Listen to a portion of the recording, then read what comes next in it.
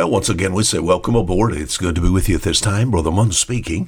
Our program here called A Fisherman's 5-Minute Look at the Book. Yesterday, we went down to the sea. Psalm chapter 107, all the way down to verse 23 and 24. What did we see? To go down to the sea. Oh, I'll tell you what. As far as the sea, many people, all they know is the sea is just maybe going down to a beach and looking out, maybe even across the ocean. We think about the Pacific and Atlantic and India and the Arctic Ocean, just, big. Over 95% of the world covered with water.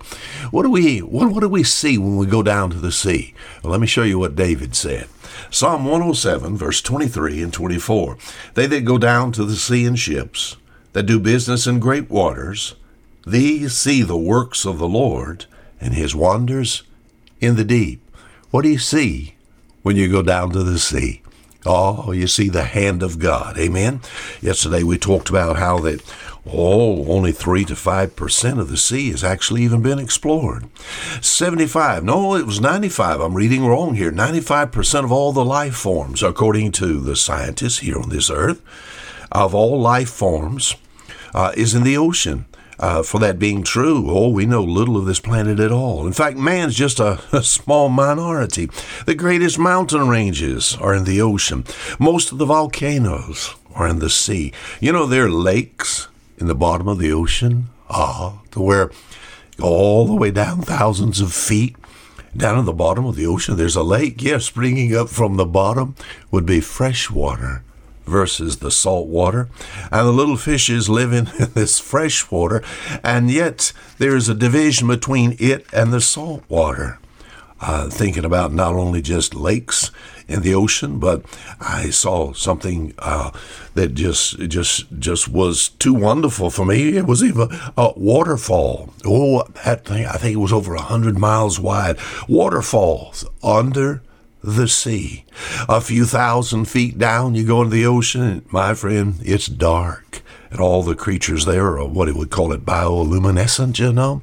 And there's no light down there, and yet they have light.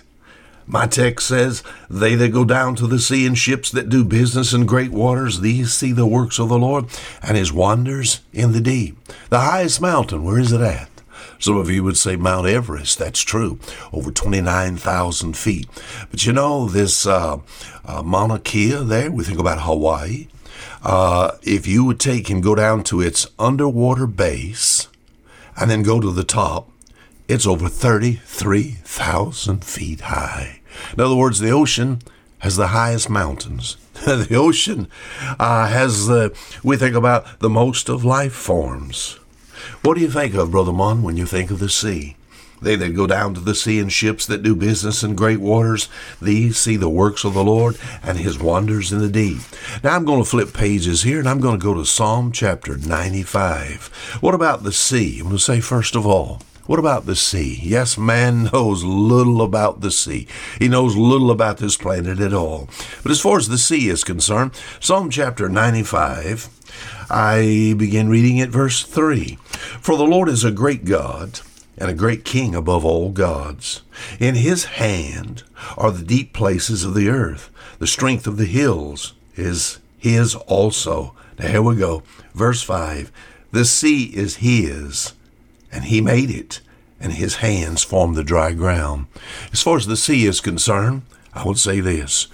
God created the sea.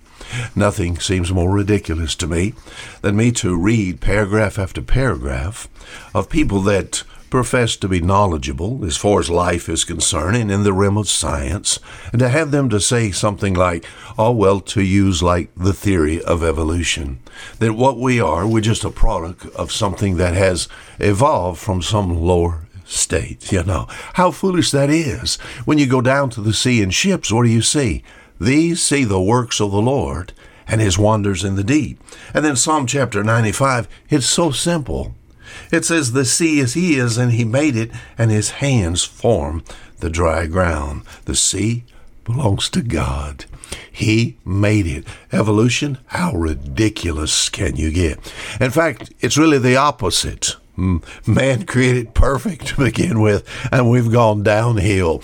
Not that we came from some big bang, you know, some dust cloud.